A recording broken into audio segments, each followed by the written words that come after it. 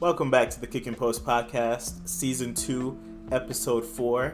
Bringing on a dear friend of the podcast. We're going to go ahead and review the movie Us. We're going to try to get some more movie reviews in on the podcast in general. But here for the first one, first of many, Matt Avila. Yes, What's sir, good? Yes, sir. Happy to be here. Yes. And we decided to go with Us because, there's a couple layers of things we could talk about on this movie. We almost went with, what was the movie that you rated 10 in your teen years? No, I didn't rate it a 10. This is the I end? rated it an 8, and you decided it that highly. was an awful rating. What was the name? This is the end. This is the end. Yes, you gave it too high of a rating. But to give a little background on Matt, over 100 movie reviews on IMDb. He likes to be modest about it, but he has gone through and rated quite a few movies, watched a few movies. So I feel like he'd be the perfect person to come on here and do some movie reviews with me. And let's hop right into Us. What would you like to start with, Matt? Do you want to hop right in just to the rating and just see how we think about it, and then we can go into the details later? Is that what you're thinking? I'm down. What was your rating? Originally, I rated the movie an 8. That was when I first initially watched the movie, but watching it again, obviously there's a lot of things in this movie, so I noticed a few more things. I brought it up to a 9. I couldn't give it a 10, but I brought it up to a 9. Okay. What about you? I respect it. I'm surprised you brought it up. I thought about it. I almost thought about doing like an 8.5 or something, because 9 seemed a little high for me, but I don't like none of those 0.5s. So I'm either going to go 9 or go 8, and I feel like I deserve the 9. Okay. I think I'd agree with the rating of a 9. I didn't have it rated as a 10, but I'm not like a huge horror or thriller fan usually. But the movie made me think about a lot of either the subjects it was trying to present or a lot of the kind of like hidden messages that it dropped, in my opinion. I'm not sure if I'm even reading it correctly all the way, but there are some messages I picked up on that movies that made me think like that always get a higher rating for me. So I have it at probably a 9, highest 9.5. And I think that's the same thing that's going on with me. The movie itself, it is a compelling movie, and it's also really deep. So I don't know if I've grasped everything in the movie, but the fact that there's clearly a lot of effort put into it, there's a lot of symbolization. It's a really entertaining movie. So many things doing it for me that I had to bring it up to a 9. What's one of the biggest messages you think you grasped from the movie as somebody watching it? Probably, how many times have you said you've watched this movie? Because I've watched it probably 3 or 4 times in my life. I watched it most recently 3 times. Today? Yeah, I watched. So you watched it yes. 3? Okay. I didn't watch it today or the day before. I did watch it sometime last week before you went on vacation. Yeah, we had to delay this was supposed to be out like a week ago, but we had to delay it because I was struggling with a couple things. Yeah. But the biggest thing I grasped is almost the same thing I grasped from the movie Get Out, in a way. I don't know. I remember a lot of like the racially indifferences between it that I really noticed in the movie, in my opinion. Okay. So you drew, you think it still had a lot of racial inequality undertones as relating back to Get Out? Yeah, I think Jordan Peele kind of wanted this to be like in the same world as Get Out a little bit. Well, I kind of drew inequality, but not so much racial, because he made it on a pretty much a nationwide platform. I rated it more as like the have and the have-nots. And I think that's more of what I'm saying. I don't think, maybe not the racially part of it, but the inequality and the privileges and all that kind of stuff is more what I'm kind of getting at. Yeah, like based on how the people had to live underneath compared to the people who were living above. And then the big reveal where they talk about how she feels like it was an experiment that got abandoned, which is pretty much how they scripted for the clones. But it's definitely like a story of, in my opinion, the have-nots coming and taking advantage of what the haves kind of took for granted and kind of making a big display of that. But let's hop into the start of the movie, right? We have young Lupita. I'm not going to act like I remember her character's name, but do you? I do. Her character's name is Adelaide, and her counterpart is Red. So young Adelaide at the carnival with her family. Seemed like her parents aren't on the best of terms based on what I was noticing. They're there for her birthday. Her dad and her mom arguing pretty much the entire time they're at the carnival, which leads to eventually Adelaide straying away from her family, heading down to the beach. But before she gets to the beach, she walks past this character with long hair holding a sign that says Jeremiah 11:11. Which did you look up? I actually did not look that up. I did. You know what it is? I have it right here. So it goes, that specific Bible scripture is, "Therefore thus saith the Lord, Behold, I will bring evil upon them, which they shall not be able to escape, and through they shall cry unto me, I will hearken unto them." Which means pretty much all hell's about to break loose, and I will not be coming to help you or save you. You're just going to have to face it. Which, in the grand scheme of things, did transpire. Yes. Everything went to crap, and there was no saving them. They just kind of had to experience it. So he dropped that nugget pretty early in the movie. I wonder if he did that because she walks off. He knew that we're going to be in the movie theaters, and we wouldn't be able to look it up right on the spot, but something to more look at later, at a later point. Oh yeah, for sure. Yeah.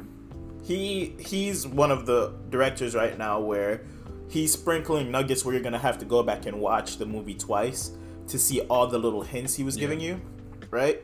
Because, of course, on first watch, there's a lot of stuff you will just watch on a topical level. But when I went back and watched a couple times, you start seeing mannerisms or certain things that kind of show okay, something, he's trying to lead you in a direction before you actually get there. Right? 100%. So he's smart with that too. She stumbles onto the beach. So he's smart with that. Oh yeah, 100%. It's the beauty of allowing you to have multiple watches of a movie. Some movies are just so base level that you watch and you're like, okay, that's the gist. That's it. There's nothing else to it. Yeah. Right? While you go back and you'll start piecing together different aspects of this movie and being like, am I actually analyzing it right? Is there even more that maybe I'm missing? So I really like his way of directing in that way because it allows me to kind of just focus in every time I watch the movie. Yeah. To see if I could find something else that I might have missed the first time. 100%. And then it sends me down a rabbit hole of YouTube videos, which I did avoid this time. I mean, I looked at YouTube videos breakdowns the first time I watched it. And then the second time, which was last week, I did not. I tried to avoid it. Try to be only my opinion on the matter. Yeah, I skipped it because I have it on DVD and they started going into the director breakdown and I had to turn it off. I was like, I don't want to hear too much because it's going to definitely alter how I talk about it. But what did you notice? Okay, so she stumbled on the beach.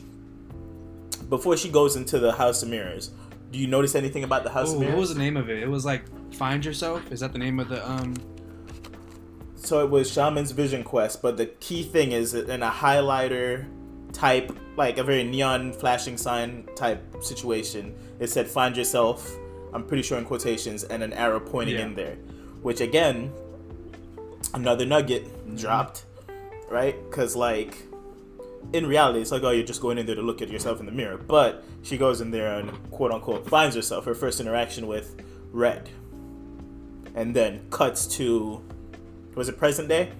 Yeah, immediately cuts to present day, where they're going to the vacation home. Yep.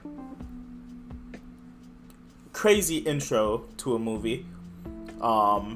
They did a good job of not letting you completely see quote unquote Red's face or her shadow's face as the movie progresses and starts calling them the shadows. But that opening score, because you're Mr. Score, you went ahead and figured out what the score was. Kind of. I try. I'm trying to get into that world. Yeah. 100%. Yeah. It was very uncomfortable to listen to. Very eerie. And I think that's on purpose. Which is a good thing for that. Very eerie. Only bunnies were being shown in the opening, which I relate back to experimentation when I see bunnies. They're always trying to test new product, or if they're having some mind test thing, it's usually bunnies or rats. So that's where my mind went when I kept seeing the wall of bunnies in a classroom for the opening. And I thought this when I first watched the movie, and I'm really thinking that it's true. But do you think that's their source of food? They're eating the bunnies? I'm glad you brought it up. Dang, okay. Which we'll skip ahead. We'll bounce around. There's no direct rubric to how we're gonna break the movie down. But when they first interact in like, I guess the first climax of the movie, where she comes in contact with Red, and they sat and talked in front of each other. Well, they didn't talk to each other, but Red started going into her like breakdown of what her life was in comparison to Adelaide's.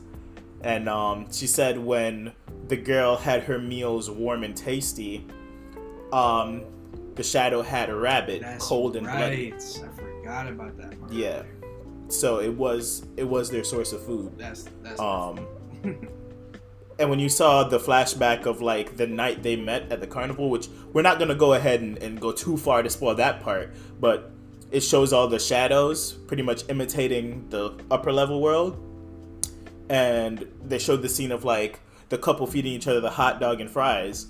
On the bottom, they were eating raw rabbit that was like still twitching. Right. So I remember seeing that, but yeah, I don't know why I didn't connect that too well. No, but I mean, you picked it up still. It was still there because you're like, you wonder if it was a source of food. It is. Rabbits procreate pretty quickly, so for a situation like that, it works perfectly for them. They'll repopulate at a pace where they could keep up and keep eating rabbit. But it's just wild that all of them kind of are quote unquote stuck down there until they get direction. Did you on second or third watch pick up any like things that were happening out of the normal as they were progressing on vacation? I mean, let me think. I mean, obviously, you know, Adelaide looked very nervous. She doesn't want to go there. But I noticed that right from the get. I think everybody should be noticing that. Did I notice that was different? I actually am not sure. What did you see? She had a lot of anxiety about being at the beach, going to Santa Cruz Beach, and for somebody who had that experience, she seemed very fearful that somebody was chasing her. That was something I drew. One thing I have to give my wife credit for, that she kind of put me onto, that I watched back this time and I noticed. Right? So you know when they were listening to I Got Five on it and they were riding to the beach? I think I know what you're about to talk about. Yeah. And she was like, come on, snap on beat. She wasn't snapping on beat. She wasn't snapping on beat. That. She couldn't catch the beat. That was like a moment, right? I didn't notice it at first, but my wife was immediately like, how she's teaching him to snap on beat and can't snap on beat. Yeah, I'm not even gonna lie. I did not notice it. I remember somebody telling me about that, and that's the only reason why I know about it. And then the last time I watched it last week, I actually paid attention to it because somebody told me, and I was like, "That's crazy." I can hear it now. Yeah. Right. That part, I was like, "Oh snap, you're right." The snapping on beat ain't really fitting. Other part that really threw her into a spiral. They pull up to the beach. The Jeremiah 11:11 guy had just been stabbed and going into the ambulance, holding his Jeremiah 11:11 sign. Clearly, years aged since. I'm pretty sure it's the same exact dude from the opening credits when Adelaide was a child. Yeah. So shows that he kind of just wrote that out. They get to the beach. Another thing that was a red flag. Adelaide trying to interact with her friend, well, supposed friend, that her husband's also, I guess it's her husband's friend, but it's his wife. Yeah. Her trying to interact with her and saying that I don't really speak. Another red flag. And just how her mannerisms when it came to like enjoying things. She didn't drink alcohol. And if you go back to the initial scene where they were eating like burgers and fries or something at the cabin before they went out to Santa Cruz, she's eating strawberries. She didn't eat any of the takeout. And if you watch how she ate the strawberry, she picked all the hairs off of it and picked all the seeds off. Interesting. I'm surprised you noticed that. I did not notice that. But I mean, now that you're mentioning it, kind of makes sense. Because I mean, when they ate the rabbits, they took out the fur and everything. Yeah, when she eats the rat, it probably reminded her too much of that. So she probably became vegetarian when she got to the upper world. Which, okay, we're spoiling it. Spoiler alert, Adelaide isn't really Adelaide, but it's not obvious until the movie keeps progressing. But you go back and watch a couple times, you realize, oh wait, he's been dropping the nuggets the entire time. Yeah. Right? So they get to the beach. Another thing to notice Did you notice anything weird about the younger brother, the little boy, while he was at the beach? Jason. Yeah. Well, kind of. I mean, he really flocked towards. Wait, did he flock towards that same spot that Adelaide went to, or I guess Red technically, or was it? He kind of was drawn to that area. Towards it, but I definitely, the guy or the tethered version of the Jeremiah 11:11 guy. I believe. I mean, I'm sure that's the same person. The guy that's like the beginning point of them stretching out their hands. Yeah, that's what I noticed, and I remember that little interaction with the little boy. He saw that. And I remember thinking about that one. They also kept talking about how the way he was talking changed quite a bit. And also at the beach, as a young man, what would you usually build when you go to the beach? Castles. In the sand. Castles, right? Things above ground. Sand castle, house of some sort. He was building tunnels. Oh, he was? Interesting. Who goes to the beach and builds tunnels? Yeah. Right? So that raises up a little bit of a question mark on that one. Yeah. So that happens. That breaks down. They leave the beach, which I still don't understand how nobody noticed the tethered guy standing with his arms out with blood dripping from his fingers. But I don't know. Maybe Santa Cruz is just too busy. They go back home. The number 1111 keeps popping up. Also, to point out, Jason points it out on the clock with no reason for him to actually be pointing out 1111.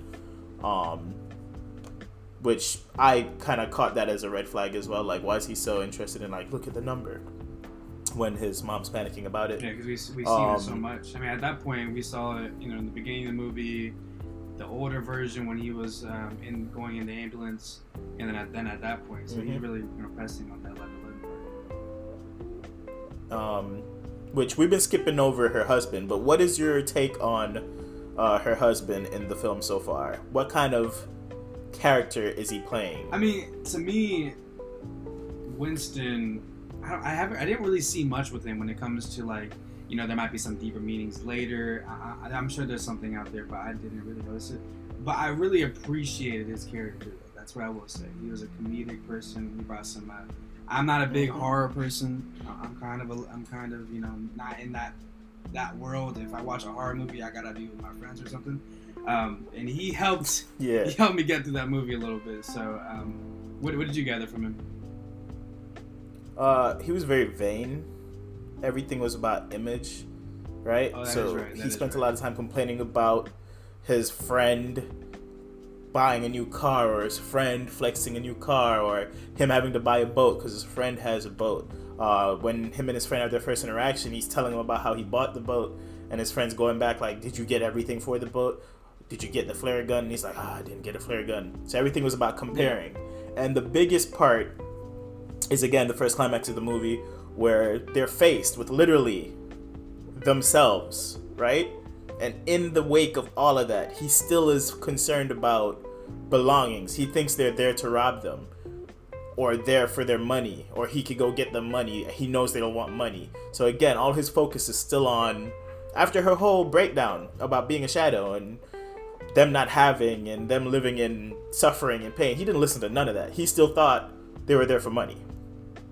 They made him the most vain version of, like, a person they could, to kind of harpen back to the fact that sometimes the people who are in a better situation or have better standing than the lower class can't see past belongings, because again, they're not focused on that. At no point during the whole invasion or them pretty much attacking them did they show any signs that this was about money.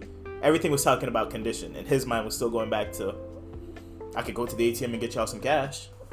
So they made him very vain, which I think was a good touch, because even in the midst of everything, he still kept going back to belongings. That's a good point. I mean, it's something. I mean, I noticed it in a way, in a sense, but I never really applied it to, thinking about other things. So that's actually a good point.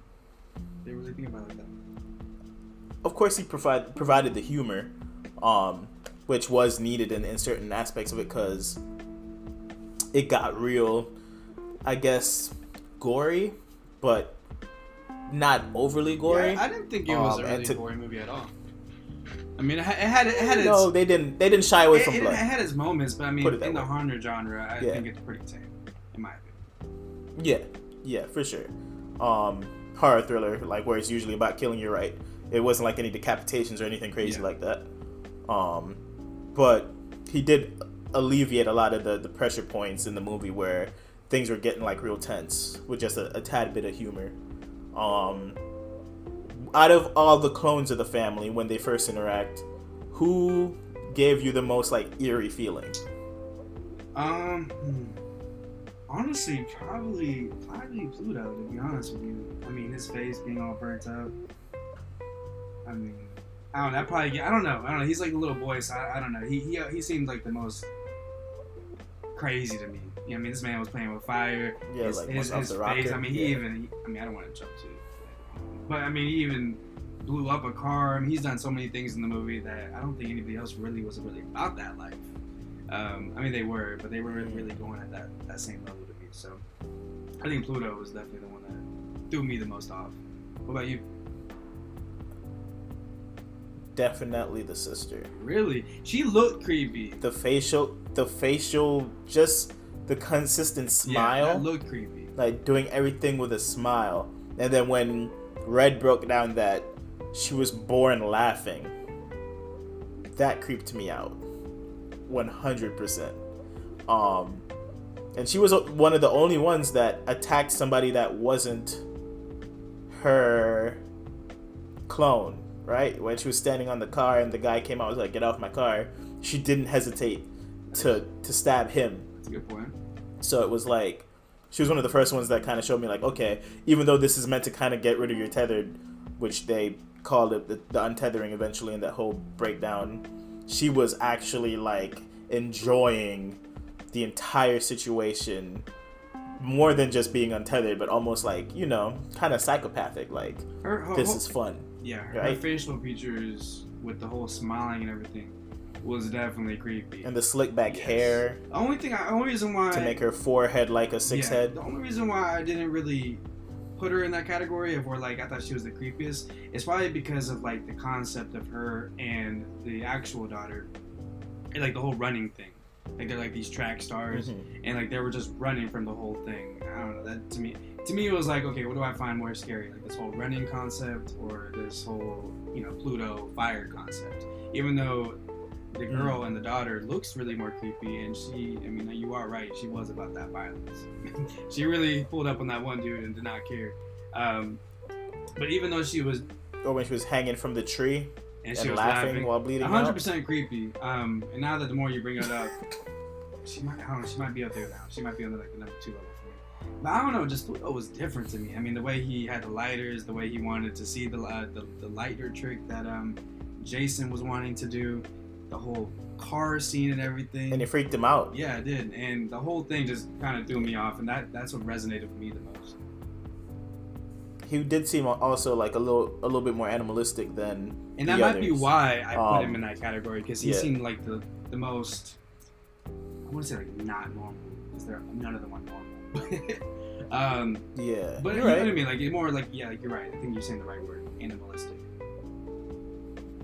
Yeah, he pulled like a kind of a savagery, like he wasn't human. Like all the rest, you could see kind of being some form of human, or, you know, just a little bit underdeveloped human. He almost seemed like he wasn't at all human. But I don't know, things in the movie progresses to the point where you start to question Pluto a little bit. What did you think about the family, the white family that they were friends with, and how quickly Jordan Peele just kind of got him out of there in the movie? Good question. Dang, you hit me with these good questions. I'm trying. Oh man, so I do have the names of the mom and the dad, Kitty and Josh. I think, but I'm sure it's something to do with what we were talking about earlier with privilege and everything. I mean, the husband, when he was in the house and he was just drinking and listening to music, and then the wife was telling him to check outside and all that kind of stuff, and they're just living in this life of no worries, no anything, no matter what's going on.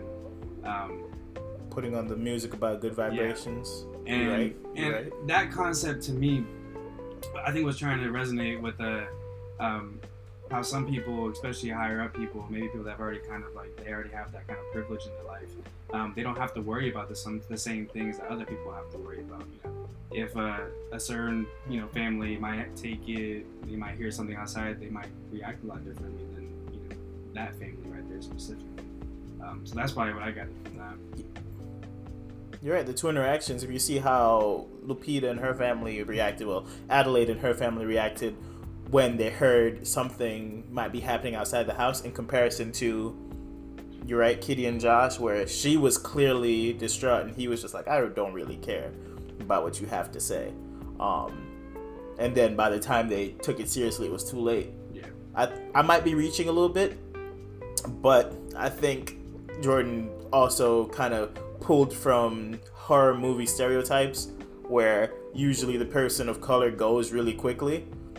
He allowed for, as soon as that family was faced with some kind of danger, all of them got wiped in less than 2 minutes. That's a good point. I mean, I think you could be right. I mean, Jordan Peele would be the one that does that, something like that. So yeah, to kind of like poke at that stereotype and be like, nah, we're actually going to get them out of there first, rather than lose a character of color first in a quote-unquote horror movie. But I agree, they were very privileged again. And the joke of when she said, hey Ophelia, which is supposed to be their version of hey, I'm not going to say it because I actually have one, right, to try to call the police, and it immediately plays Fuck the Police by NWA instead of calling the police. Yeah. It shows that, again, they don't even have to really deal with calling the cops because of their privilege. Yeah. So the thing had no inclination that they were calling about danger. It immediately just was like, oh, you want another song? Boom.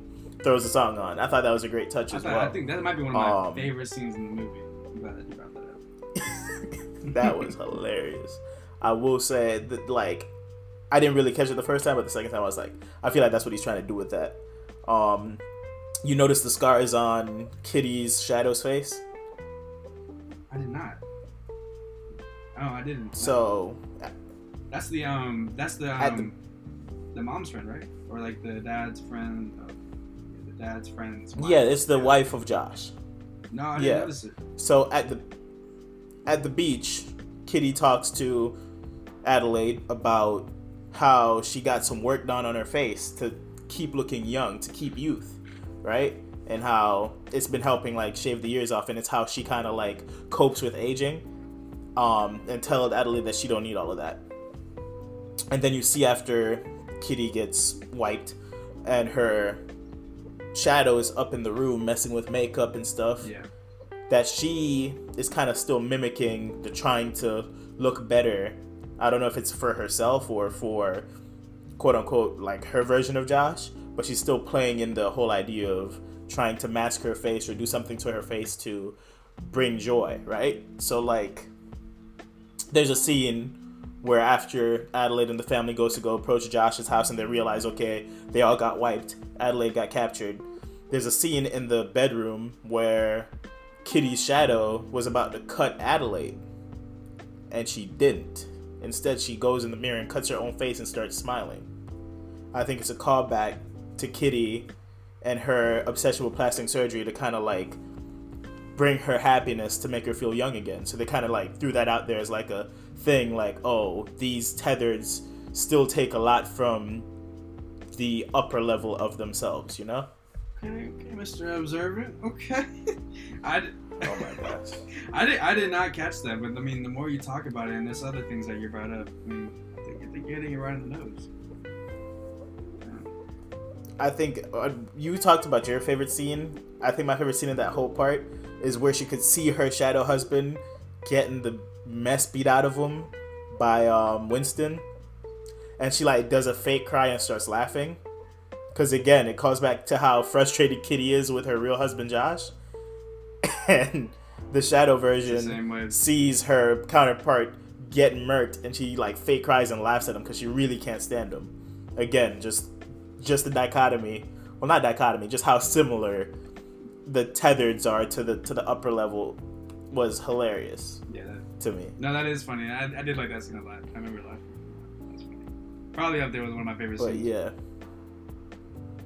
I thought it was just kind of wild that they wiped him out. Also, the realization when they figured out that it was happening to everyone in America, and you saw Adelaide's face kind of like sink, which again, you don't know till the end of the movie, but he keeps dropping nuggets to kind of show you like she is kind of sensing what's happening, you know? Yeah. Like she's not completely oblivious to what's happening. And just kind of like how her mannerisms change throughout the movie. Like when they were trying to leave the house and they left the key inside and she had to fight with the twin that didn't really die. And Jason comes in and sees her beating the twin, but also like almost like grunting like Abraham grunts. You remember who Abraham is, of course. But she was like almost grunting while beating the twin in a kind of like animalistic way. It's her kind of like reverting back to. And I wonder if who she really Jason, is. That's when he started thinking. Because I mean, obviously at the end of the movie. Oh yeah. He had that one, that one scene. We're not gonna go into it too deep yet, but he did have that one scene, and I wonder if that's like the starting point that he had, or maybe even Jason noticed it all the way when they were trying to do the on beat thing. It's interesting to see. I feel like he noticed it for a while. Like, I agree with you. Especially, he made a face after he saw her grunting and beating her like that. Because everybody else's kills were, like, a little bit more reserved. Especially Winston. All of his were, like, awkward. Those are probably, like, what I would end up being. Just straight up, maybe, like, a little bit of luck. Just not awkward. Hey, maybe that was more like me. So seeing Adelaide do it the way she did it, I mean, there's a little bit. You started being like, man, she's taking on this a little bit too easily. Like, this is just becoming second nature. Which leads to them leaving, eventually killing the sister's shadow, which again, another gem dropped right there. She pulls up to the sister's shadow dying in the tree, and instead of like being overly aggressive towards her, she's like trying to console her as she dies. Yeah. Why do you care? Why do you care, Adelaide? Your real daughter's in the van. Yeah. What's the problem? Why are you out here like, shh? Why don't you just whack her, right? But she did. Again, we're not supposed to know yet, or wasn't supposed to know at all. But upon second watch, of course, you're like, yeah, there's another sign. They make it to, which I thought they were going to their house, because when they pulled around the corner after like driving for a bit, they said, "Oh, our car's on fire," but it was right by Santa Cruz Beach still. Yeah. Do they live by Santa Cruz Beach? I mean, I know they live close. I don't know how close. In the beginning of the movie, though, it almost seemed like it was a little bit of a trip when he was like, "Oh yeah, we're going to the beach." Exactly. So that's a good point. I wonder where they were heading. I wonder if they were trying to leave the whole area in general. Because I'm confused with the whole, hey, we're going on a trip out to our, vacation home, and we're going to go to the beach, which is supposed to still be a distance away from our actual home. But when they leave and look like they're like trying to leave the country, I guess, or whatever the plan was, she said we should go to Mexico. They pulled by still Santa Cruz Beach, and their personal car, quote unquote, is on fire. Unless the Shadows drove their personal car out there and lit it on fire because they were driving Josh's car. Which, that just hit me while I was sitting here. Well, who was driving? Was it Adelaide? Yeah, she hit switch and was driving Josh's car. Oh, I know they stopped. They stopped for a second, and that's when Pluto was messing with something in the bottom of the car, right? Isn't that what happened? Yeah, but I'm saying, like, the car that was blocking the way was their personal car. Oh, gotcha. So I was wondering how it got there. But now that I'm thinking, they probably just drove it out there or rolled it out there or something. So they actually weren't by their house. The Shadows probably just, got their car out there in some way. Gotcha. But at first I was confused. I was like, are they at their actual home? Like, how is their car there? But upon further thinking, it picked up. It finally clicked. But like you said, Pluto.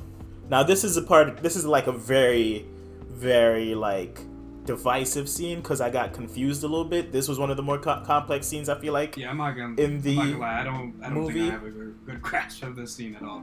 But I am really curious. I don't think I do really curious either. to see what you say though. So like he sets the trap. Yep. Right. He doesn't light the gasoline off top. She comes out and almost walks up to him in a very motherly fashion. One thing I noticed, he's snapping on beat. I did not notice that. Oh, yeah, his snap was on beat. Skills are on right? A whole different level right now. I respect that. I mean, this time I was actually like watching closely for everything, trying to take a little bit of notes. That's what I should have did. He was snapping on, right? No. He was snapping on beat like to something that he shouldn't have been there for, right? So that threw me. Her care for him in that moment, on top of how she cared for the other child that died in the tree, was also kind of like confusing me a little bit, because even with the reveal, what's her connection to them? Because she left down there years ago, right? And those technically aren't her kids, but with Pluto, it seems there's a theory that something could have happened a year prior, right? Yeah. But we'll get into the theories a little bit later. Though. But so he's like, I might be dumb by thinking this. It's very possible. But so the people up top and the people that are down below. What people do up top, the people down below are trying to do. So when anytime like the family, that's what I thought. Feel like but the family upstairs or up top, anytime they sit down and like maybe have a meal, or anytime they have any type of interaction with each other, like a mom with her son or mom with her daughter, does that happen down below? Because maybe that's why. Well, I mean, she was a little kid though at the time. He has the snap on point. You're right. Wait. What's that last part you said? Well, I mean, they swapped her out when she was a little kid though, so. That's what I'm saying. I was on to something for a second, but then no. No, but you're right though, because him snapping on beat makes more sense now, because he did experience that with those people down below. Yeah. Right. So he did snap to whatever they were doing like up top, down below. But again, there's a theory that like Jason could be going through the same thing that Adelaide got revealed to be going through, where he might have been swapped also. But that's a whole different thing. We'll go into that theory a little bit after. What threw me is actual Jason knowing real easily to just walk backwards and that the other one would copy his movements. Yeah. Which was the first time in the movie that another one copied, like the tether technically copied the other person's movements to a T, and it not be like underneath. When the whole movie, there was no way for them to like quote unquote control each other. How did that happen? To me, I feel like that was somewhat of a plot hole, because like they were never forced to follow each other while they were all up top, right? I don't know if they were like fighting the instinct to complete the mission, but why in that moment would he just magically be compelled to automatically follow his movement? Honestly, it's very confusing to me, because it doesn't make sense, and that's why I think it brings up a good point with maybe Jason and Pluto being swapped at one point, just to kind of. But at the end of the day, it doesn't make sense, because why does Adelaide and Red not have that same kind of thing going on? So yeah, where they control each other. So like, where Red, if we go back to how things are supposed to be, Red could control Adelaide, but I feel like we know why Adelaide can't control Red. That gets revealed at the end, right? Yeah. But the Jason situation still doesn't add up completely. It doesn't, and when I'm watching the scene, I really don't even have an answer. I'm trying to think right now. Maybe Jordan Peele. Maybe that's what he wants us to do. Is it not really make sense and look into it a little harder? But yeah, I'm not sure. That's one where I'm definitely gonna watch a few videos and I wonder if it has. I'm gonna have to investigate again. His like face, his burnt up face. I don't know. I know he loves fire. I don't know. He does love fire. Does he love? But again, he just starts backing up on the command of Jason backing up. And at what point did Jason kind of show Pluto that, like, how did he notice that Pluto would do what he wanted? At what point did that happen? Again, I don't remember. I don't remember seeing anything like that. So it's interesting. I still don't get how he knew to control the situation that way. No matter what side, if Jason is actually Jason or if Jason is Pluto, it doesn't make sense. How would they know that he would copy the movements in that moment and walk back into imminent danger when the whole time every shadow is starting to act on their own accord anyway? Right? It's weird. But that scene leads to Pluto walking into the fire. Adelaide is super distraught by it. Again, why? We're supposed to be worried about your actual kids. Maybe it's an instinctive thing where it's like you have feelings towards them because they look like your kids. Maybe it's a thing where, as shown in the end of the movie, when it's revealed that Adelaide was actually Red, actually, that I thought of something. What? Correct me if I'm wrong. I might be going a little crazy. It's going back to the Pluto thing. But do you think it has anything to do with the mask? Because remember when they were in the closet and they took off the mask, and then they had like a moment that was very similar. So maybe seeing each other's faces, like their real self. Maybe that has something to do with it. I don't know. It's possible. I mean, it would make sense because when he did the backup thing, didn't he like pull his mask down and then the other Pluto pulled his mask down? Yeah. And then they mimicked each other, pretty much doing the same thing. Closet. Maybe it's a drawback to, you're right, the mask thing, and then I'm still confused as why he would just walk. It's confusing, but I think we're getting somewhere when it comes to the mask part. Maybe it's like when you see your other person or you see the real them, you're gonna copy them. I don't know. Maybe that's just a specific thing for Pluto and Jason. But it's interesting. All right, but sorry to interrupt. Maybe it's because they're like super young and maybe that tether is a lot stronger at a younger age and you can't really pull away, while when you're older and you're able to be trained up a little bit more, you can kind of instinctively pull away from your tether. Yeah. You know, not necessarily have to be as in tune as, say, Pluto is with Jason. Plus, they seem to have a connection because instead of having Pluto just straight up murk Jason, she sent them to go quote unquote play. They weren't on spot like everybody else was. Yeah, they were playing. She told them to go play, right? So I mean, then again though, you gotta look at Adelaide and Red when they had their first interaction. So it's just weren't they? What do you mean, like when they first interacted with each other? They turned around, they looked at each other. They didn't really have a moment. It was just Red getting whooped, and Adelaide was swapping. I mean, did you see something there? What, like when they were kids and they first interacted? Yeah, because you were saying that with Jason and Pluto, like maybe when they're younger, they might be a little bit stronger and tether-wise and all that.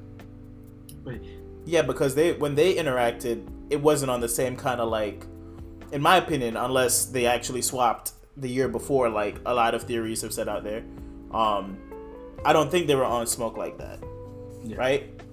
It sounds like they played in that little closet the year before as well, and maybe things got a little bit testy, and that's why each of them are scared of being in the closet in the dark by themselves.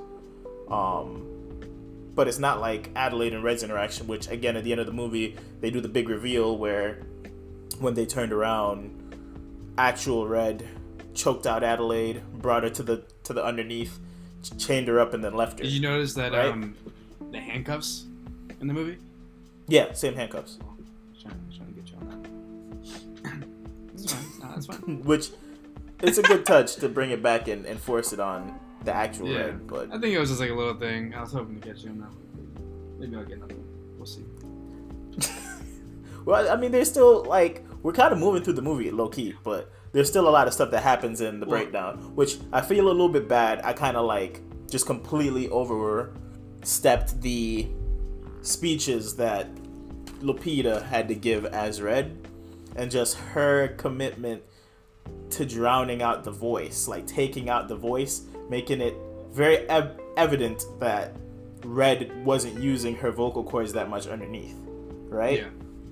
The hoarseness in her voice because she's not really using it, and to make the decision as an actress to go that deep into the character and shout make you know shout out what to Lupita. She's a great actress. been in a lot of good movies. Yeah. And I'm looking forward to any other project that she releases, to be honest. She showed me a lot in Us. Exactly. And, she had that lead role. She had 2 different people to play as. I'm sure it took a lot of time and effort, In this movie, she has some other good movies, but this movie really kind of opened my eyes to Lupita, so. To what she could act like, the skill. Yeah. And having to play 2 characters simultaneously. And I mean, I don't want to compare actors and actresses in this movie, but by far the best performance in the movie was Lupita. Yeah. She was asked to do the most. 100%.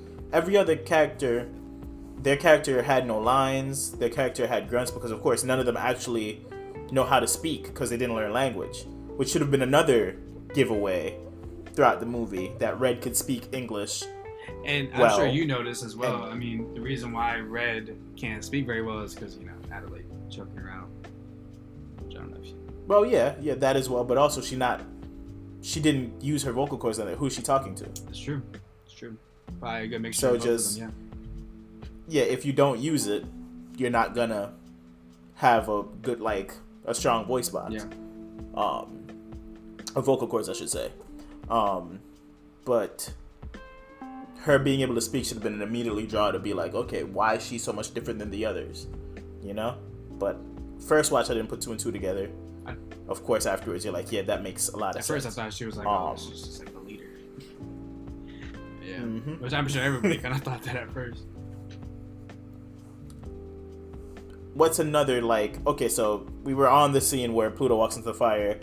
Jason gets taken by Red, which her hiding in the paint of the red car, elite. I mean, elite another thing about that Still scene, my boy Winston, dad of the year. Come on now, what we doing out here? This man was struggling, bro. Which, another thing, he is not a strong male character in the movie. He tries. I think that's on purpose. He tries, but he's not. Nah. In the relationship, he's not wearing the pants. No. He's like, we're gonna stay here. We're gonna ride it out. We have everything we need here. And Lupita said, "You're not making no decisions no more." Rightfully so. That man did not make any good calls throughout the movie. That man was willing to let Zora drive the car before him. Yeah. Because of a knee. I don't even know if it was his dominant knee, but me personally, I don't care. I'm driving. That's a fact. So. Right? And in comparison to Winston, his counterpart Abraham, however they pronounce it, even though he was more strong, physically strong, he still wasn't the lead in the family. He was just a that was clearly Red. Yeah, he was just a meathead. Red was still the lead, right? So they did a good job of having that carry over as well. Which I enjoyed quite a bit. And I found that they didn't stray too far. I found it funny too with Adelaide when she saw that Jason was gone, and this man Winston was just looking around like, oh, that's crazy. He didn't had no urgency or nothing. He just was like, oh, that's crazy. He's like, well, shoot, Jason. Oh man, lost him. My bad. Yeah, that man was. So we go from there. What's after that? What's up? What's after that? Oh yeah, that's right. When what's it called? Winston. She goes into and Zora go to the ambulance thing or whatever, and then she goes down there. Yeah, they go to the ambulance and see more of the people with their hands hands connected. It's interesting, right? Yeah, and it's also interesting about the whole hands thing, and how did you? I actually saw. I know I kind of messed up here, but I actually watched an interview with Jordan Peele, and it was just a little thing, and he said that he saw that the Hands Across America, it's just a random ad on YouTube, and that to me is just kind of crazy. He just grabbed the random YouTube video, and turned it into a great movie. Shout out to him. Isn't that wild? And if we're gonna talk about the Hands Across America, it's a callback again to show you that Red is actually Adelaide, because at the beginning of the movie they show Adelaide watching the Hands Across America ad on TV. Also, Red has a Hands Across America t-shirt the entire time, right? Yep.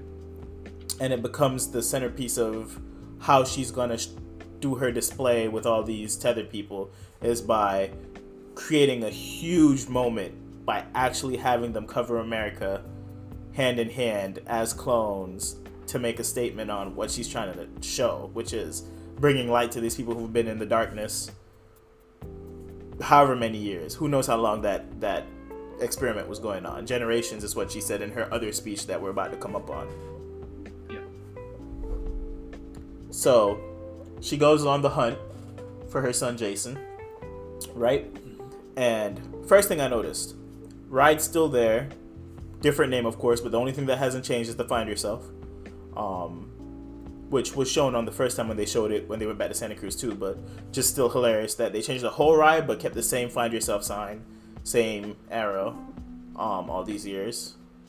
She walks in there, and for somebody who doesn't know what's going on, she finds the room that leads to the other back room that leads to the escalator pretty quickly. Right? Like, no stumbling. She's like, okay, this is the door. This is where I saw her. Boom, no door. Struggling. Walk here. Okay, boom, here. Immediately goes down the escalator. Right? Which at that point, I'm like, okay. Which one thing is also interesting to me is, I mean, she only left one time. I mean, do you think your memory works that well? So do you think that she left multiple times? I think she walked that path up a couple times, but couldn't walk out, if you know what I mean. Okay.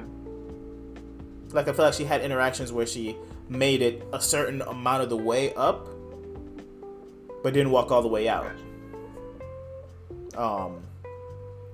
But she makes her way in there mad easy. Also, throughout the movie, right? So we went from animalistic kill of the twin, right, to her aggression just being more and more throughout the film.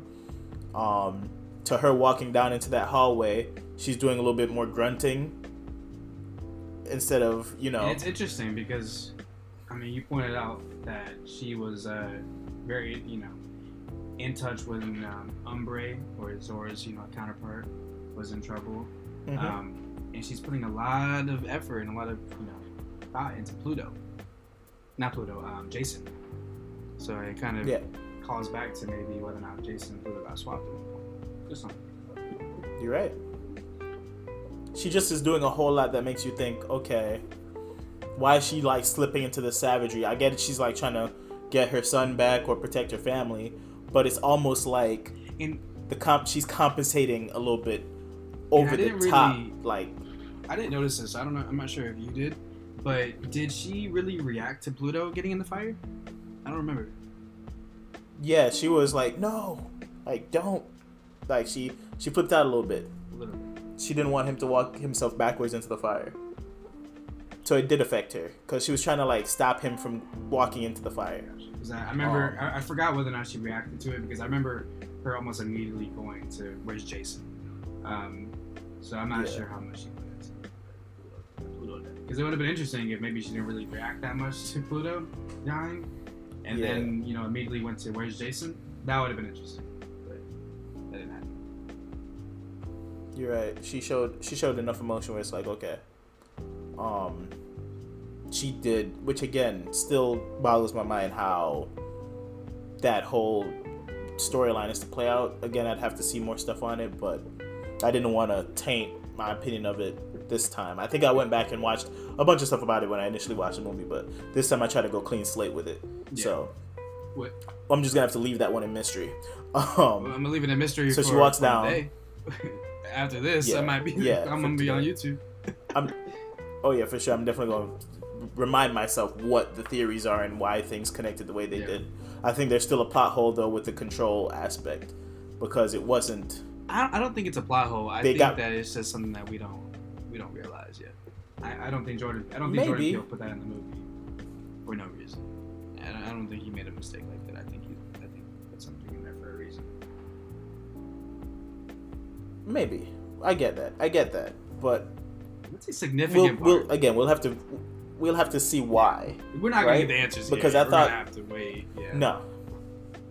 Because they show parts where, like, of course, the tethered were copying underneath, but for them to either train themselves out of copying, or, like, for example, Red being the chosen one, which again we're getting to that, but the reason she was able to do stuff that wasn't done by her upper part is because she was actually the upper part, right? Yeah.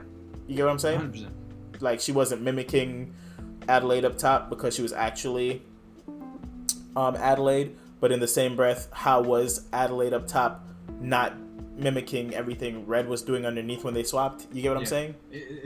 Like, how did that not happen? A lot of question marks, 100%.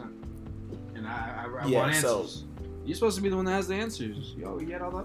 I don't want to call it a plot hole, but I feel like I watched something that explained why actual Red, who took Adelaide's place, was able to develop her own movements and not mimic Red underneath. Yeah. Right? Yeah. Which, maybe dancing was how she kind of figured her way, because they make that be a real connecting factor. But anyway, she walks into the underground of the Find Yourself ride, which after many years, different names, but still has a Find Yourself, gets under there, runs into Red in the classroom, cutting out the Hands Across America kind of thing. And then she makes a huge point to cut the arms apart to show that they're not connected anymore. Gets into her speech about experimentation that got abandoned and all these people being left down here for generations, which Red never reveals that they were swapped. That's interesting.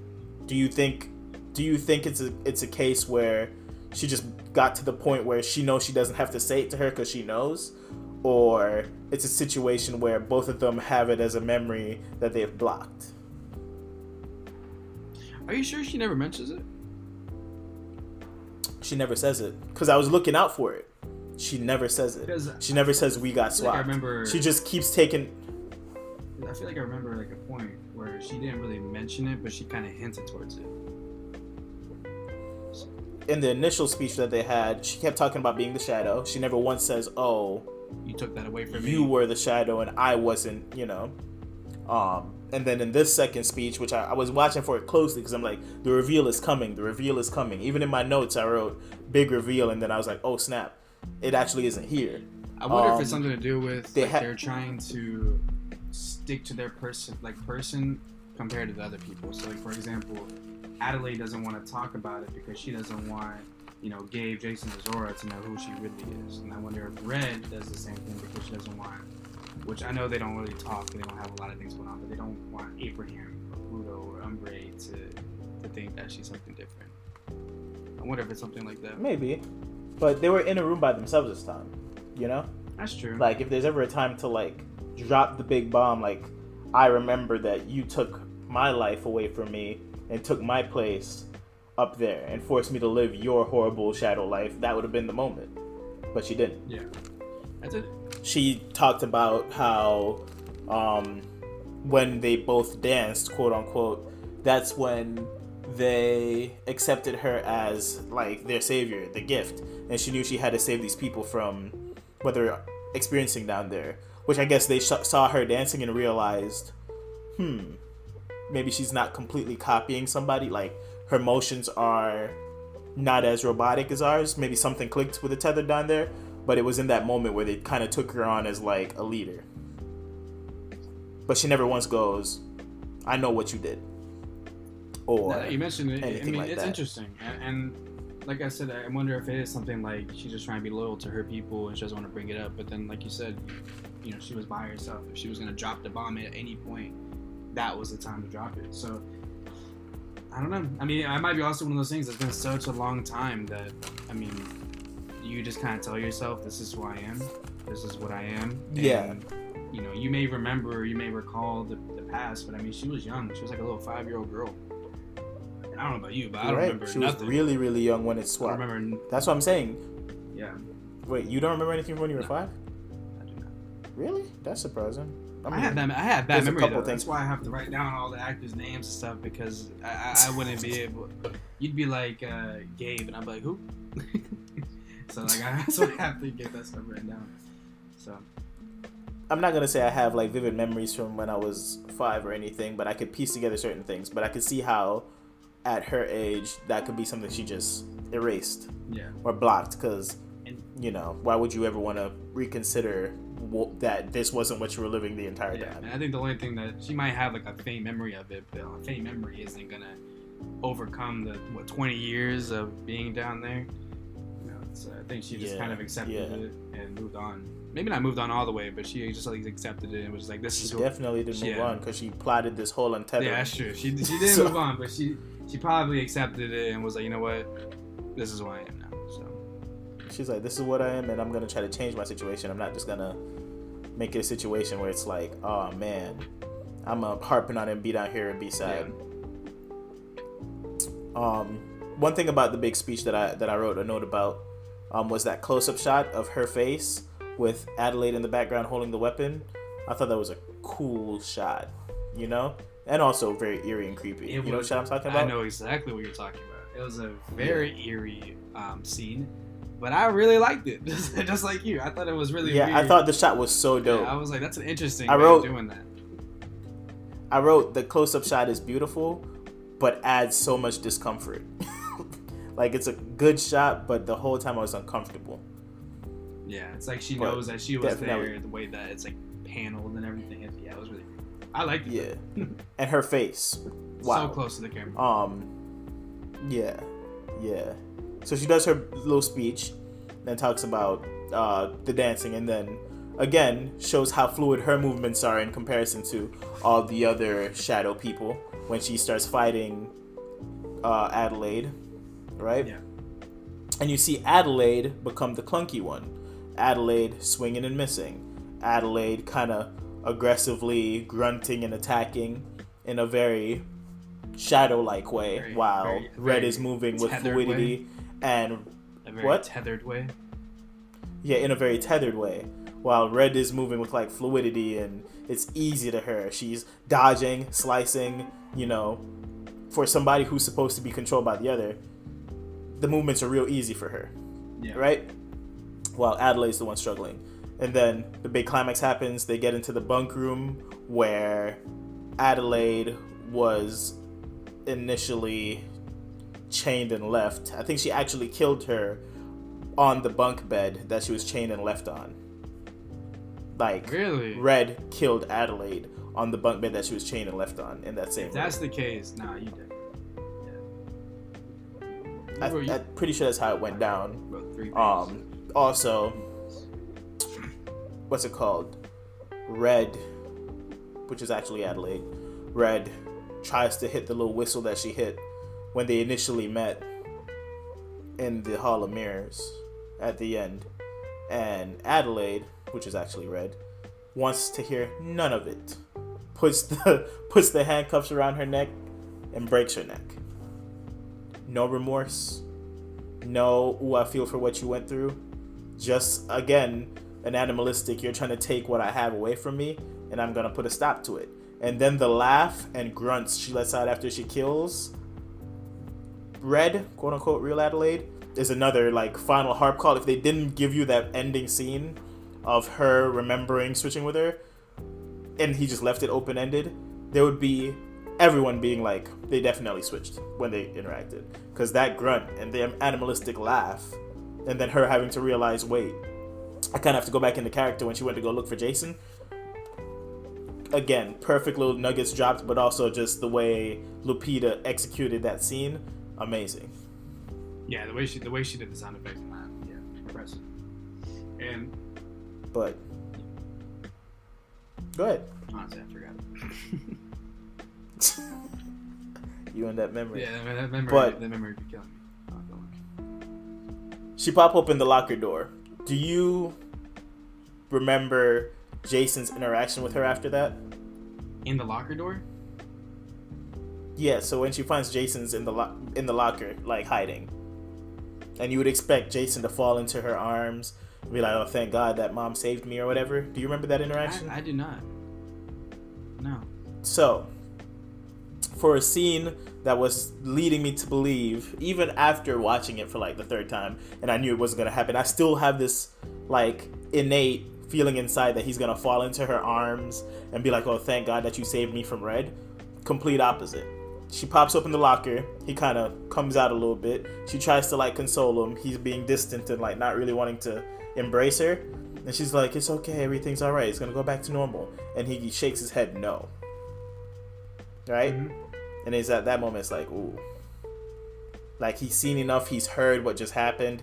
He saw how you interacted with the quote-unquote shadow.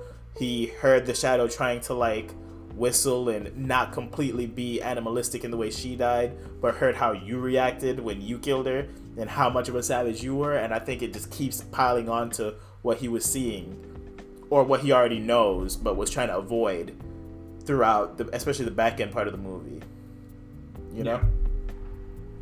But yeah, there was no embrace, there was no thank goodness mom saved me. It was just kind of distant. And then they struggle their way out, which they just rush to the part where they get to the ambulance, and then the final scene where she's sitting and driving and he kind of gives her a side-eye look, and then they drop you into the beginning of the movie again, which shows that it wasn't just an interaction, that it was actually a swap, that Red and Adelaide flipped the names, right?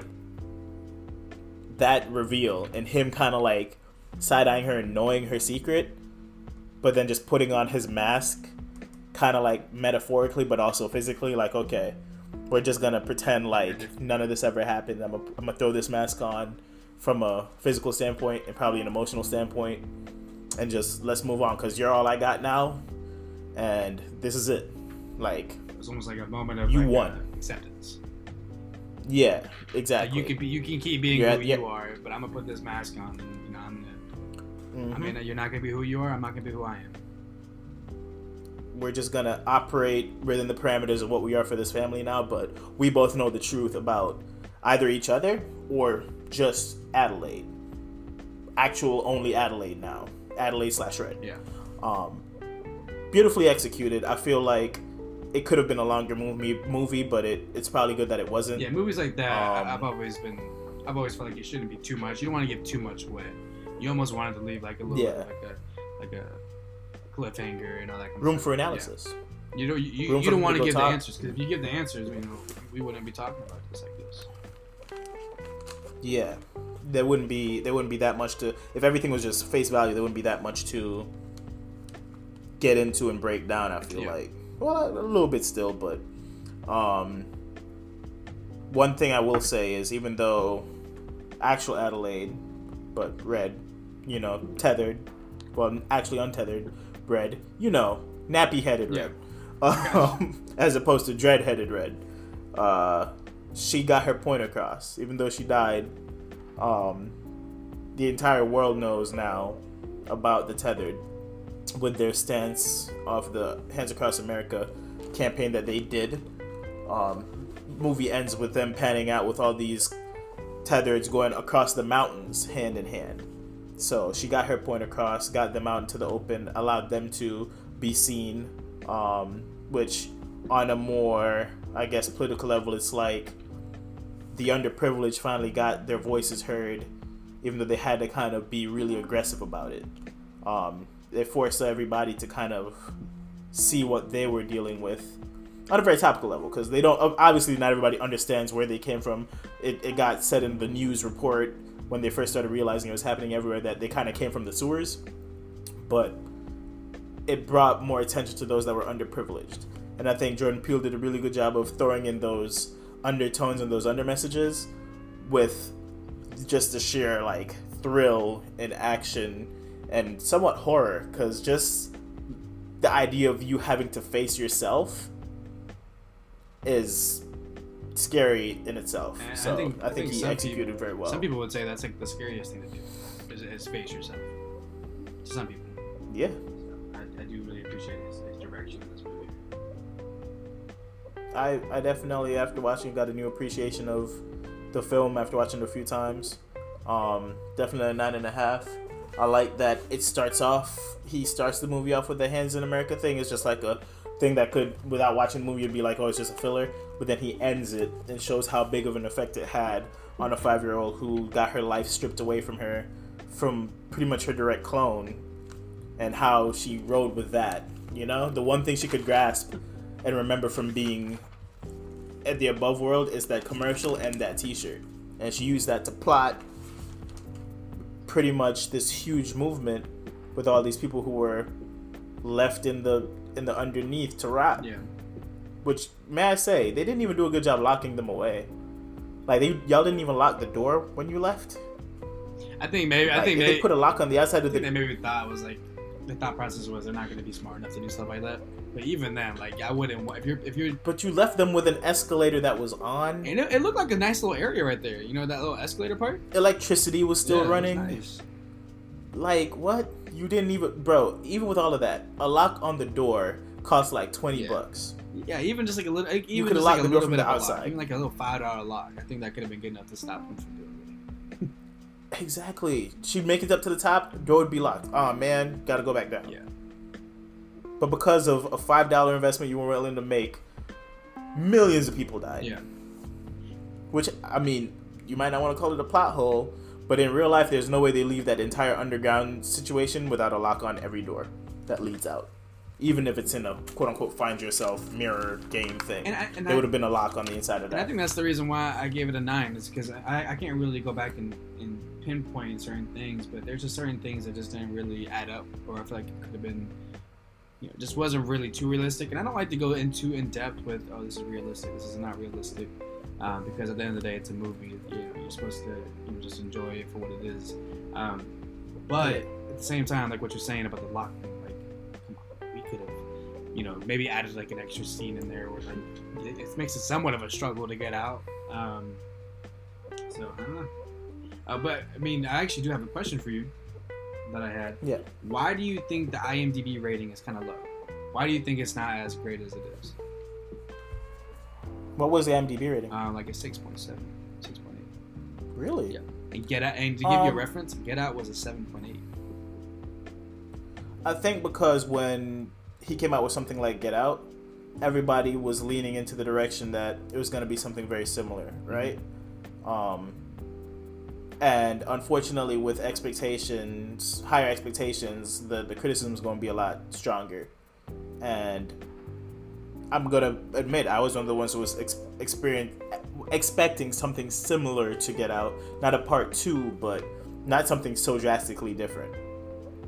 And just the way some things pieced together, some people were disappointed, and just some of the complexities of it. And again, us explaining parts that we still don't understand after rewatching the movie, unless we go back and rewatch a video to have somebody else explain it. Some people are not into all of that, yeah, right? True.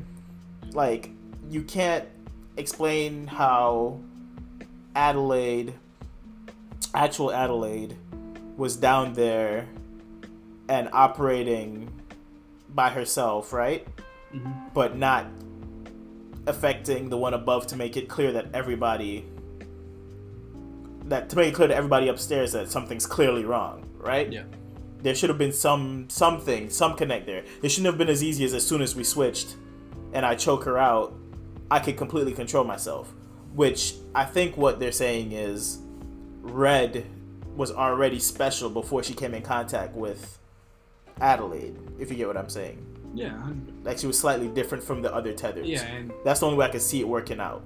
I mean, and if you look, I mean, she had a whole family. I mean, I don't even know if you can. How do you think they produce kids? Well, she explained that in the thing. How was it? When what? So how was it? Like, how did they do it? I think I'm. Well, they're mimicking. So like when they're going at it, the tether they're going at it. Yeah. Oh, nice. Yeah, but again, Adelaide wasn't actually. She was the original. She wasn't actually the tethered. So I don't understand how she had no control over anything, unless she wasn't directly mimicking, but she was having to just deal with some of the experiences. For example, she said when the young girl found a handsome prince, Abraham and found me, and I had no choice to love him or not because he was the prince's tethered, right? So maybe when things were passionate and happy for them upstairs, she was just, not having a fun time with Abraham and having to deal with the same repercussions. Hence her saying when the girl up above had Jason, they cut her open to get Jason, so she had a C-section. Underneath, she had to cut herself to mimic that. So, yeah. Kind of wild. That is kind of wild. What'd you say? Because I didn't think about that. Yeah. So, Yeah, all of them down below are living. Again, the more basic tethers, they're just copying 95% of the time is what it sounds like. But because Red and Adelaide are different, I guess Adelaide more experienced the mimicking instead of having to actually mimic, and I guess Red had enough personality herself, hence her switching out with her and being able to, like, you know, do her thing up there. Just being very awkward, like not speaking much, being vegetarian without any explanation, all that other stuff. But again, I rated a 9.5 because I was able to go back and analyze, and it kind of made my brain work while I watched the movie. But I could easily see how somebody could be like, bro, there's too much, and there's too much to analyze, and there's too much that doesn't completely run smoothly to lead to a point. You have to try to piece things together, and you might not be 100% correct, and then somebody else could give you an idea on it, and they might have 75% of it right, but have 25% of it wrong, and not everybody's down with that. Get Out was very forward. It was very obvious, and even though it had small parts where you're like, how did that work? It was very straightforward. This is happening. They're doing this. They've been doing this to these people for this long. You're trapped in that situation. You need to get out. Yeah. That's it. And I agree with you. While this one, we're still trying to figure out why things aren't adding up all the way. And it's years. And I have this movie on DVD, and without watching follow-up videos, I still can't figure it out on my own. And I agree. I agree with what you're saying about that. I think a lot of people don't love the having to think about it part. And I understand that. Not every movie you want to kind of dissect. I know going into it that it's a Jordan Peele movie, and I was so impressed with Get Out enough that I was willing to go into a movie theater and even watch it after that and do a review on it. So, but not everybody's on that same type of level. So I think that's the biggest reason why it's rated low. I think if everybody was to have that kind of same mindset of, you know, kind of look into it a little bit, even if it's just to watch one YouTube video afterwards, I think that you could honestly get to like a more 7.8 like Get Out is. And I think it's one of the reasons why there's a movie that I think I told you about not so long ago. It was a movie called Enemy with Jake Gyllenhaal. I think that's why that movie is rated like a 6.7, because it's such an in-depth movie that it doesn't even really make sense. You have to it's even more in-depth than Us, in my opinion. So I think that's one of the reasons. Which is one I still have to watch, because you told me it was kind of a brain jerker, and I'm about that. So. It is a brain jerker. I actually really want you to watch it. I don't know if we should like talk about it, because I don't know if I'm confident enough to talk about that movie, because I don't even really get it still. But it is definitely a very interesting movie. So, and that's one of the reasons why. Talking Jake Gyllenhaal, I'd love to do Nightcrawler. I really like Nightcrawler. I think I rated. What did that one was that wild. You rated it pretty high, but I like it a 10. That one. Is not even so much about. We wouldn't really be getting into too much analysis. It's just about how Jake Gyllenhaal played the character. Yeah, and I feel like would be more of what we would do. Different movies, I think, will have different, types and even lengths. I think this is a movie. That's one of the reasons why we're over an hour, is because it has so much in the movie that it's, so much to talk about in one little thing. When it comes to like Nightcrawler, you're more just talking about performances and what you think about the character, and that's really about it. So it's nothing really to dive into too much. Did I give it a 10? You said I gave it a 10? No, I said you gave it a high score. I don't know exactly how much you gave it, but I know the score was high. Interesting. Oh, I think I gave it like a 9, I think a 9. Which another movie that was is Shutter Island. I think you talked about it. Yeah, I said we should get into that one, but that one, again, I've watched once. I'd have to watch again. I don't even remember what it was like the first time I watched it. I might have to watch it a couple of times before we talk about that one. But I know I was just really blown away by where it went when I watched it the first time. So yeah, it had me fooled. I'm not gonna get into that. A lot of stuff, a lot of movies out there to pull from for sure. But going back after a full analysis of this one, would you give this one like? So you're saying IMDb is wrong. Would this be one that you'd have like in your collection of movies that you would watch again, right? Yes, I would. Yeah. I didn't give it that. So if you're starting a collection on your PC or your Mac, because we don't really do DVDs like that anymore, but if you're starting a collection, this would be one that you'd want as part of your collection to go back and revisit. I mean, as of right now, any Jordan Peele movie I want, to be honest. Yeah. That's kind of where I sit on that. I gave it a 9. But you might have to pull up to the theater when they drop Nope. I might have to. 100%. Yeah. I might. Yeah. I've given a lot of other movies higher ratings than Us, but at the same time, not every movie is like Us, and I really like Jordan Peele, and I want to support him. So, yeah, I'd add it to my collection. Would you? I rock with it. I mean, you give it 9.5. Well, I mean, I already have the DVD, so. That's what if you didn't have the DVD? Right, that was one. Yeah, I would definitely. I remember being blown away by just where it went, the twist. Watching it again, the twist wasn't that hard to find, but as a first-time viewer, the twist threw me. I was like, whoa, you know? Because it had you cheering for somebody who the entire time was the villain. And anytime a movie could do that, it makes you look at yourself and be like, wow. And it makes like, you... You're conflicted. It kind of makes you raise, like, a question mark. Like, do you really think she's the villain? Oh, yeah, 100%. I mean, I don't know. Because, even though you're living an underprivileged life, what you could have done was to try to leave with her, which would have been a problem because it would have still gotten the point across. You get me? Question marks. Like, if she had left that room when they first interacted, if she had ran out of there with her, instead of being like, I'm just going to take your place and take everything that you have because I deserve to experience some of that, it wouldn't have created the negativity, the negative version of them trying to, be seen. They would have probably gone back and been like, okay, where did you come from? And then if she could kind of lead them back there, all those tethers would have either been, brought to the top and wiped out, or they would have to integrate them in some way into society because they'd be like, we can't leave these people down here, right? So it could have led to the problem being fixed earlier in some way, and she could have still had probably a piece of the sweet life, because who's to say they wouldn't just be like, all right, y'all are sisters now, That's true.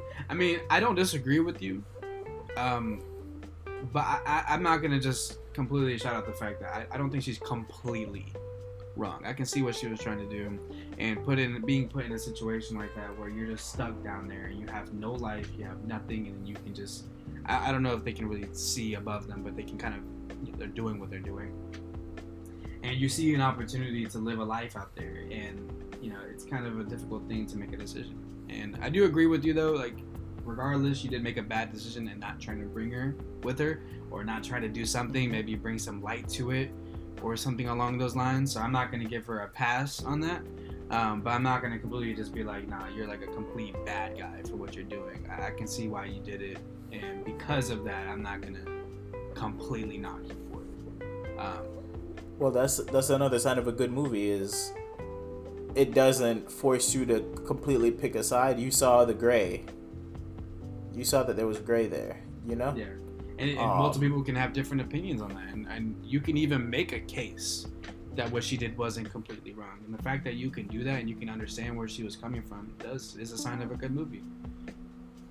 Yeah, I respect it. Again, I had the movie rated pretty highly before, and it helped that for me, so rocked with it for sure. Well, if you're out here giving it an 8.5 and we're doing 0.5s, no, you gave it a 9.5.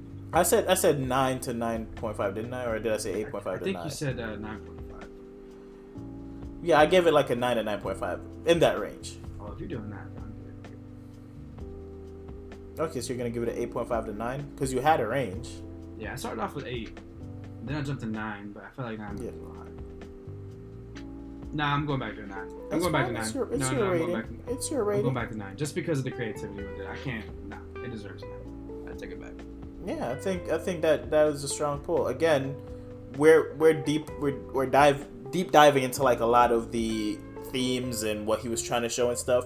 But if you look at it just like a top level movie, it moved very quickly, right? It didn't allow for much development outside of what he was trying to show you, right? Like even the friendship between Winston and his friend. It didn't give much time for that to build. We didn't get to learn much more outside of the fact that there were friends about that family that died really quickly. Yeah.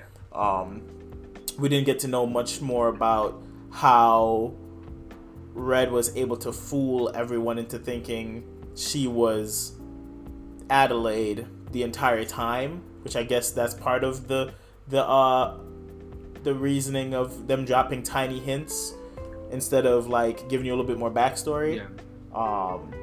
Like it moved fast, and maybe that's why also it doesn't get the best rating. And I think that's one of the reasons why I was down at 8.5, and it's because everything we did go by fast. There wasn't a lot of character development. I mean, when it came to Kitty and Josh, they kind of just got thrown in there, which I get what he was trying to do there. But yeah, they were just kind of thrown into the movie with like not much care. They did have a really a nice scene at the end though. They died, so it was funny. But they kind of got thrown in there. You didn't really get to know a lot about Zora that much. Yeah. Even Gabe or Winston, you didn't really get to know a lot about him other than he just wanted to have all the things, and he cared about things more than anything. Other than that, though, you didn't really get to know anything about them. So it kind of made you not really care about those characters as much, in my opinion. I didn't really care. That's a fact. I didn't really care too much. If Winston would have died, I don't think I would have, cared. If Zora would have died, I don't think I would have cared that much. No, they really didn't make me feel for any of them. And that may not be what they were trying to go for. I mean, that might not be what Jordan. I mean, obviously he's a very creative mind kind of guy, and he knows what he's doing. So maybe if they added, how long is the movie? I think the movie was like an hour. It was almost 2 hours. Maybe if they made it like a 2 hour and like 15-minute movie, maybe it would have been a little too much. Maybe. But I think his point was, like you said, he wasn't trying to get us to fall in love with the characters. He was just trying to give you just enough. The topical level of what his story was going to be about, right? He gave you a family of privilege, a black family of privilege to take out the race too, because he could have made the whole movie with white, right? Yeah. But he gave you a black family with enough money to have a vacation home. Winston in his Howard sweatshirt, probably a Howard grad, right? So college educated family with some money, vacation home, boat. Still trying to compete with a different family with higher wealth, but they're not struggling in any way. He dropped you into that story and said, I'm gonna show you how even at this level they still have to face quote unquote themselves and deal with the inequality storyline underneath. Which, did you see the gem he dropped when he asked who are, after Jason said it's us and she gave her speech when they first interacted, right? And Winston asked them, who are you? And they go, we're Americans. Again, a callback to him trying to tell the story of underprivileged people in a country that belong to a country that has a lot of privilege, but still being a part of that country. That's kind of how I read it. But I like it. Great movie, but I can see how people could poke holes in it and not give it the rating. But for me personally, it's a 9.5. There's only one thing I will say. I'm trying to get you on one of these. Did you notice their uniforms? Like the tethered? Yeah, the red jumpsuit? Yeah. What about it? Like, do you know anything about it? Or the glove? No. Oh, did I get you on one? Did I finally get you? You did. You got me on one. Let's go. It's Thriller. Michael Jack. Yeah, Thriller. Bro, it is Thriller. That's dope because he had on the red jacket and the. That's dope. I didn't. Pick that might be up. one of the only really things I noticed at first because I was like, that looks so familiar. Where is that from? And I remember my friends I was with afterwards when we got out of the movie. One of them was like, "Is that Thriller?" And then we pulled up the video and we saw that it was Thriller. Bruh, that is dope. I missed that completely. I got you on one of them. What's the symbolism of the gold scissors? Oh, why you had it? Obviously, it's cutting the tether, but is there any other symbolism? Sure, yeah. I don't think so. There might. Oh, you don't know. You don't know. Okay, I thought you were trying to show me up again. I don't know. I was just saying if you like have a theory. Like my only theory about the scissors obviously is them cutting the tether, but I was wondering if there was any symbolism to it being gold and the shape of it. It's kind of an old school scissors. Maybe it's what they could find down there from previous experiments, right? Because it's not going to be any modern scissors down there. But I was wondering if there was any other symbolism. Also, how they acquired all this stuff without being noticed is also a big question mark to me. How do you get millions of scissors? How do you steal millions of scissors and jumpsuits without being noticed? Do you think it's anything? And I know they didn't like Amazon Prime it or anything, so how did that work? I wonder if that has anything to do with Edward Scissorhands. Maybe. Wonder. Or. But also, how did they get all those scissors? Yeah, that how did they get all those jumpsuits? Yeah, that part I have no idea. Huh? So that part I have no idea. Like, tell me that, Jordan Peele. I mean, with the scissors, have I mean, copies I'm of- thinking about it. I mean, maybe I don't know. The Hands Across America. How do you make that? You have to use scissors. I don't know. Because don't you have to cut out like the figure? Yeah, Maybe but that has something to do with it. I don't know. how did they? Well, get that all question those I have no scissors idea. down there? Okay, you didn't. That wasn't the question you asked. The question you asked was. Was the symbolism of the scissors? I'm off that now. Now you're moving on to the next one. I'm moving on to how did they get? That's all a Jordan Peele question. How did they get all the you scissors? might have to hit. You might have to hit up Jordan Peele on that one. I'm gonna have to DM him and be like, how did they get millions of pairs of scissors in this underground system without being noticed? And how did they get multiple sizes of red jumpsuits under there without being noticed? Because they got kid sizes, they got adult sizes, they got sizes that could fit Winston Duke, which is big adult sizes. How did you guys get all that equipment into the sewer system without one person being like, hey, it's a weird looking person crawling into the sewers with 200 gold scissors and 300 thingies on his back? That's honestly just a question. No, that's a good question, and it might be one of the reasons why IMDb is a little lower. I feel like you know what? 8.5. You're knocking it to 8.5 because of that. 8.5. You can't tell me where all this stuff. You can't tell me Plot that hole. I'm about to have a higher rating. I know they planned it for like 10 years, right? So maybe they stole like a pair of scissors. But how do they make it all hour. of them look the same? Exactly. Who runs that business? Who lost millions of pairs of scissors and didn't get a sale on them? You know, maybe hold on. I might be onto something. Hold on, I'm kind of dumb though. So Okay, I'm come on, kind of dumb though, let me so I hear gotta it. take a second. All right. Okay. Well, you know how like all the tunnels are connected, right? All across America.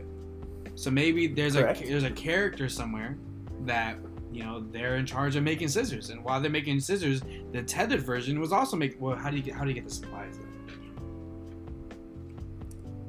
That's the thing. Maybe they made the scissors themselves. Again, maybe this experiment. I don't think they would have had enough scissors. And why would you give them scissors? Like, what do you mean? No, like, remember they abandoned the experiment, so they would have left all their supplies down there. Possibly. I don't think, like, if you move everything down there to create this lab and clone these people or whatever, you're not gonna think to, if it's a secret experiment, move all this stuff back out. Maybe they had the scissors It's tough. to trim the rabbits, and then when they abandoned it, Maybe it was something like that, but I still don't think they would have had millions of pairs of scissors down there, because I don't think there's that many scientists down there working on this now project. They'd make it something pretty hush Is it hush. confirmed that every single tethered person had scissors? Pretty much. I mean, was that I think when confirmed? they were preparing, they showed all of them setting up with their scissors. Yeah. I mean, every person that got killed by their tethered was stabbed by scissors. Yeah. So That's a good point. it'd be weird if it was like, okay, only the elite tethereds are gonna get scissors, and then all y'all like second tier tethereds, you guys have to use like a thumbtack or something. Yeah. I mean, luckily, I can call Jordan Peele up for you if you want. I got it like that. I bet you probably have connections. Okay. With all these movie reviews you do, he doesn't want you to flack one of his movies. I That'll don't have affect his movie. sales. I just go on IMDb and give it a rating. I don't go on there and give it a long. Yeah, you have over 100 of I've those. lived over 100 years. You move the needle.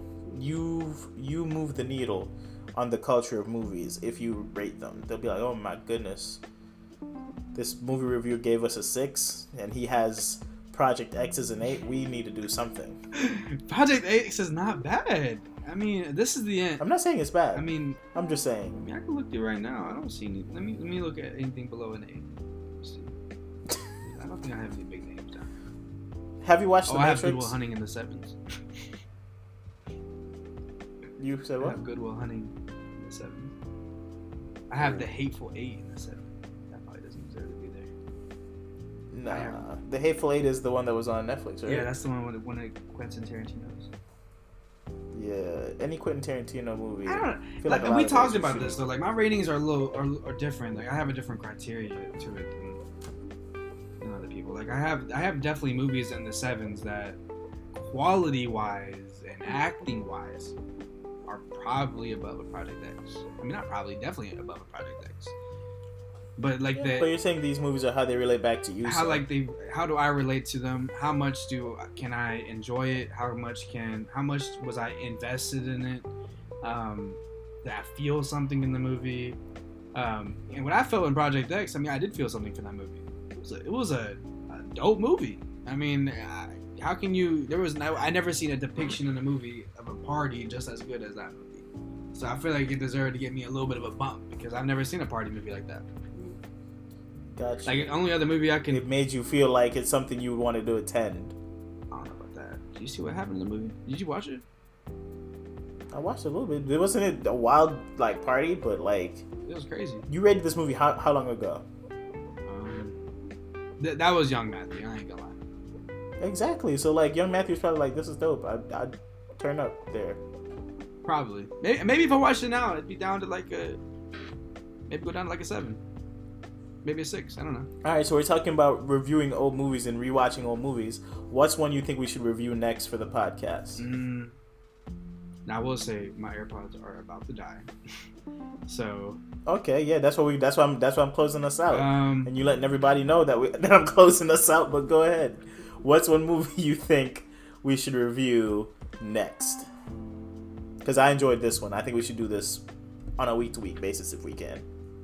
actually, we might have to talk about it. I'm just looking. You said an old movie, a movie that we've already maybe has already came out that we might have already watched. Yeah, that we could just rewatch and then drop another. I mean, we can do this is the Review end if that's and what. analysis If that's on. what. Like, I know you wanted to do that one Because okay. I think that'll be the next one. because I gave it an 8, and I'll go ahead. I'll You go gave ahead and an say 8, it now. and I think it's like a 3. You think it's like a 3, so me and you are on opposite spectrums. But this movie came Opposite out sides in of the spectrum. 2013, and I watched it not illegally, but I watched it in 2014 on YouTube because somebody illegally. downloaded it on there illegally. I didn't do the illegal part. And They did the illegal I part. paid. I was a struggling young man with no job, and I asked my mom for money to go see this in theaters, and was heated that I did that. Actually, no, wrong. I had just started carpeting with this Brazilian guy that I knew. We were doing carpet work, and I did quite a bit of carpeting to 1, buy a pair of Iversons, and 2, pay for a ticket to go to this movie, and was highly disappointed that I spent my hard-earned money. On 2014, I was 14 years old. That would make me, I think, in middle school. So this is hilarious because 2013, I just graduated high school, and man, you an old head. I was not feeling it. Yeah, I was about to say, class of 2013, man. 10-year anniversary in a year. That's nuts. So I mean, I think that'd be an interesting movie to review because I mean, we both have watched it. I mean, you both have complete opposite first impressions, and now we're both older. We're both, obviously different. So it's very possible that I'm gonna watch it and it could end up being a 10. Maybe it could be like a 5. Who knows? Okay, so it's confirmed.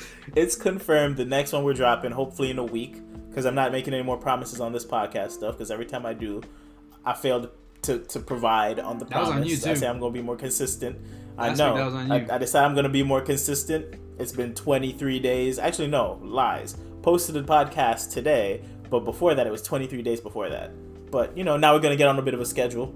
We're going to drop some more movie ones. Not going to give y'all exact timelines, but I want it to be movie review Tuesdays. Meaning I will be posting it on Tuesday, every Tuesday. Said I'm not going to make no promises, but I'm just going to go for it. You just kind of went for it. I like it. I just kind of went for it while I was doing it. But if everything goes according to plan, we will have This Is the End next Tuesday posted. Not meaning we're recording it on Tuesday. You guys don't need it in the background, but This Is the End review and analysis next Tuesday. See if we could get Matt's mind changed, seeing that he gave that movie an 8 at 14 years old. And I was an adult and thought I wasted my money, and I gave it a 3. So we'll see who's on the right side of the spectrum. I think it's me. I mean, we'll see. I mean, there is no right side of the spectrum. In this case, there is. I don't know about that. There is no in between. This movie is either good or bad. There's no. We'll talk about it. We'll talk about it. I don't want to say my opinions now. I'll try to hold on to my feeling now and as like a 14-year-old and try to compare that to how I feel after I watch it again. So I can kind of go into it and be like, look, this is what I first thought. Now I think it's cheeks. I'm down for that. I'm down for that. But I don't think I'm gonna get any older and more mature and be like, oh yeah, now I see the meaning behind it. I think I'm gonna give it a 2 this time. I think if you gave it a 3, I think you're probably going down like a 2. You might even hit the 1 range if that's what you're giving it. I might hit the 1s, and I don't want to hit the 1s because it has a bunch of stars in it. I've never given a movie I might hit the 1s. But I haven't seen like doo-doo movies like that. Like, hey. Well, you're about to rewatch a doo-doo one this upcoming week. IMDb got it at 6.6. So we'll see. So obviously people don't hate it. I don't care about IMDb ratings. I don't. I'm just saying. So you're telling me that all of the IMDb people are wrong. 90% of them, if they gave it a 6 or higher. It's 402,000 people. You're telling me that they're all wrong because they rated it at 6.6. Correct. Got it. Correct. For that movie, correct. But again, maybe my expectations were too high. Maybe I wasn't seeing it as what it was supposed to be. So I'm gonna watch it with new eyes. How would you go into this movie with high expectations? It's literally a Seth Rogen movie with James Franco and Jonah Hill. Because I went into Pineapple Express with high expectations, and I love that movie. What'd you give Pineapple Express? I don't have a direct rating off the top of my head, but I know I rate it higher than This Is the End by a lot. Probably like a 7 or a 7.5. I give it an 8. It was a great comedy in my opinion, but yeah, again, that's one I would also have to rewatch. But I'm not. My mind's not changing on This Is the End, at least until I rewatch. Watch you love it. Watch you turn it into a 10. That would be quite the twist, but we will see. I don't know, Matt. Maybe you'll decide to do more podcasts with me, and maybe some with the boys if you feel like it. I know you're a sports fan as well, Steeler fan. Yes, shouts out to Ben. And we can get on here and talk some fantasy too, as you're getting more into fantasy as well. I know you joined another league, probably gonna join some more over the off season as well. So he's here for the movie reviews, but he might expand his horizon a little bit. So Steelers all the way. You know, why not? Yeah, well, hey, we finna go to the Super Bowl. Okay. I wish you the best. Thank you again for coming on. First of many movie reviews. Got a lot planned on the YouTube side where that's concerned as well, but I'm not going to drop any nuggets there because that'll be a little bit more of a wait. But want to thank y'all for tuning in. Want to thank Matt again for hopping on. And us, 8.5. According to Matt, 8.5 to 9. Right? Well, I'm going to go with 9. Y'all, you going to go with 9? Okay, so Matt, 9, and I took a point away because of plot holes. Thank y'all again for listening, and we're out. Appreciate you.